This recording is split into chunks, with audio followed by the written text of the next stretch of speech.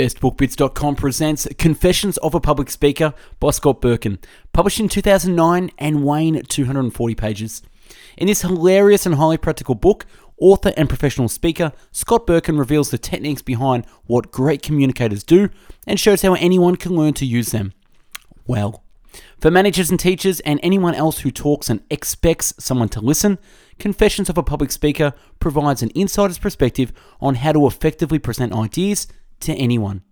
It's a unique, entertaining, and instructional romp throughout the embarrassments and triumphs Scott has experienced over 15 years of speaking to crowds of all sizes. The written summary can be found on our website, bestbookbits.com. So without further ado, I bring the book summary of Confessions of a Public Speaker.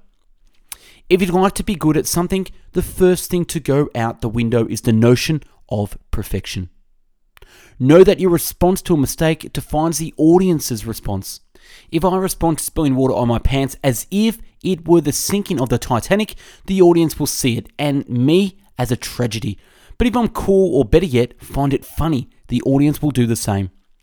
Good speakers usually find when they finish that they have been 4 versions of the speech: the one they delivered, the one they prepared, the one the newspapers say was delivered, and the one on the way home they wish they had delivered.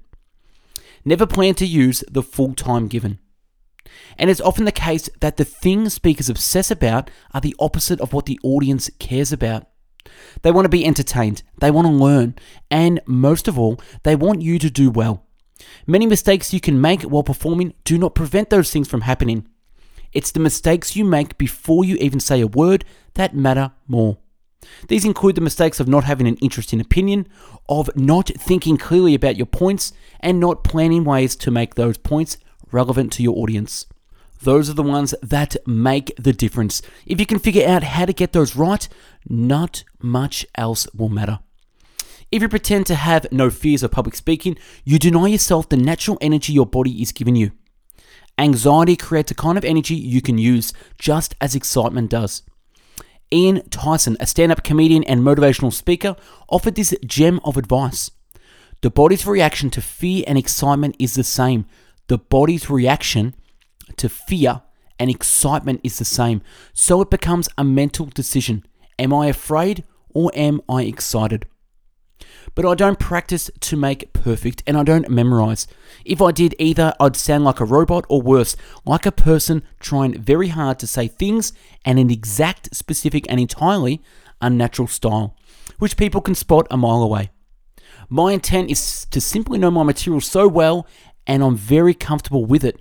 Confidence, not perfection, is the goal. The confidence that comes from practicing makes it possible to improvise and respond to unexpected things, like hecklers, tough questions, bored audiences, or equipment failures that might occur during the talk. Other ways to reduce physical stress include getting to the venue early so you don't have to rush, doing tech and sound rehearsal well before your start time, walking around the stage so your body feels safe in the room, sitting in the audience so you have a physical sense of what they will see, eating early enough so you won't be hungry, but not right before your talk, talking to some people in the audience before you start, if it suits you, so it's no longer made up of strangers. Friends are less likely to try to eat you.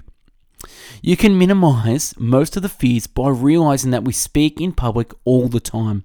You're already good at public speaking. The average person says 15,000 words a day. 15,000 words a day. I realize that the crowd size is irrelevant. What matters is having a dense crowd. If you ever face a sparsely populated audience, do whatever you have to do to get them to move together. As you plan your talk, start with the goal of satisfying the things listed below. People come because they, 1, want to learn something. 2, wish to be inspired. 3, hope to be entertained.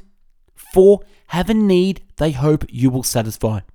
And 5, desire to meet other people interested in the subject. And 6, seek a positive experience they can share with others. And 7, are forced to be there by their bosses, parents, professors, or spouses. To prepare well, number 1, take a strong position in the title. Number 2, think carefully about your specific audience. Number 3, make your specific points as concisely as possible. And 4, know the likely counter-arguments from an intelligent audience. John Mina, molecular biologist and director of the Brain Center at Seattle Pacific University, believes 10 minutes is the maximum amount of time most people can pay attention to most things. 10 minutes.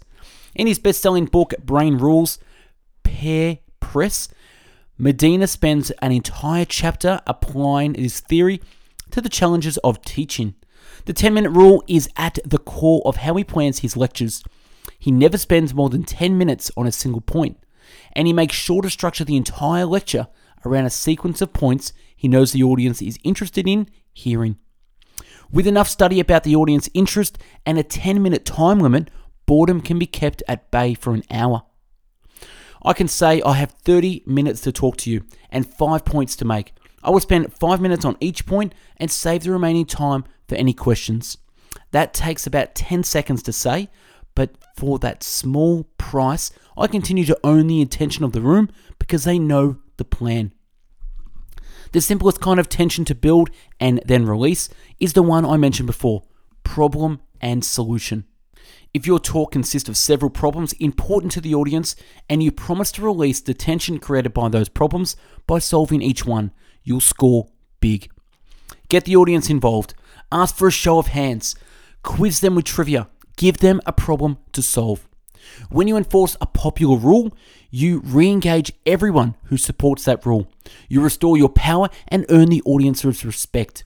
So don't hesitate to cut off a blowhard, silence the guy on his cell phone, and interrupt the table having a private but distracting conversation.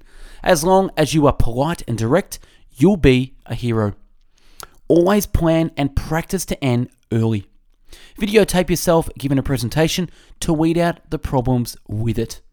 And that's a wrap on Confessions of a Public Speaker by Scott Bekrun. Subscribe to our channel now for future summaries and check out our website, bestbookbits.com, for the written summary and audio. To buy the book, use our website store where you'll find this book and hundreds more to browse and purchase. Thanks for watching, and I hope you learned a thing or two about Confessions of a Public Speaker. Have yourself an amazing day and stay tuned for more.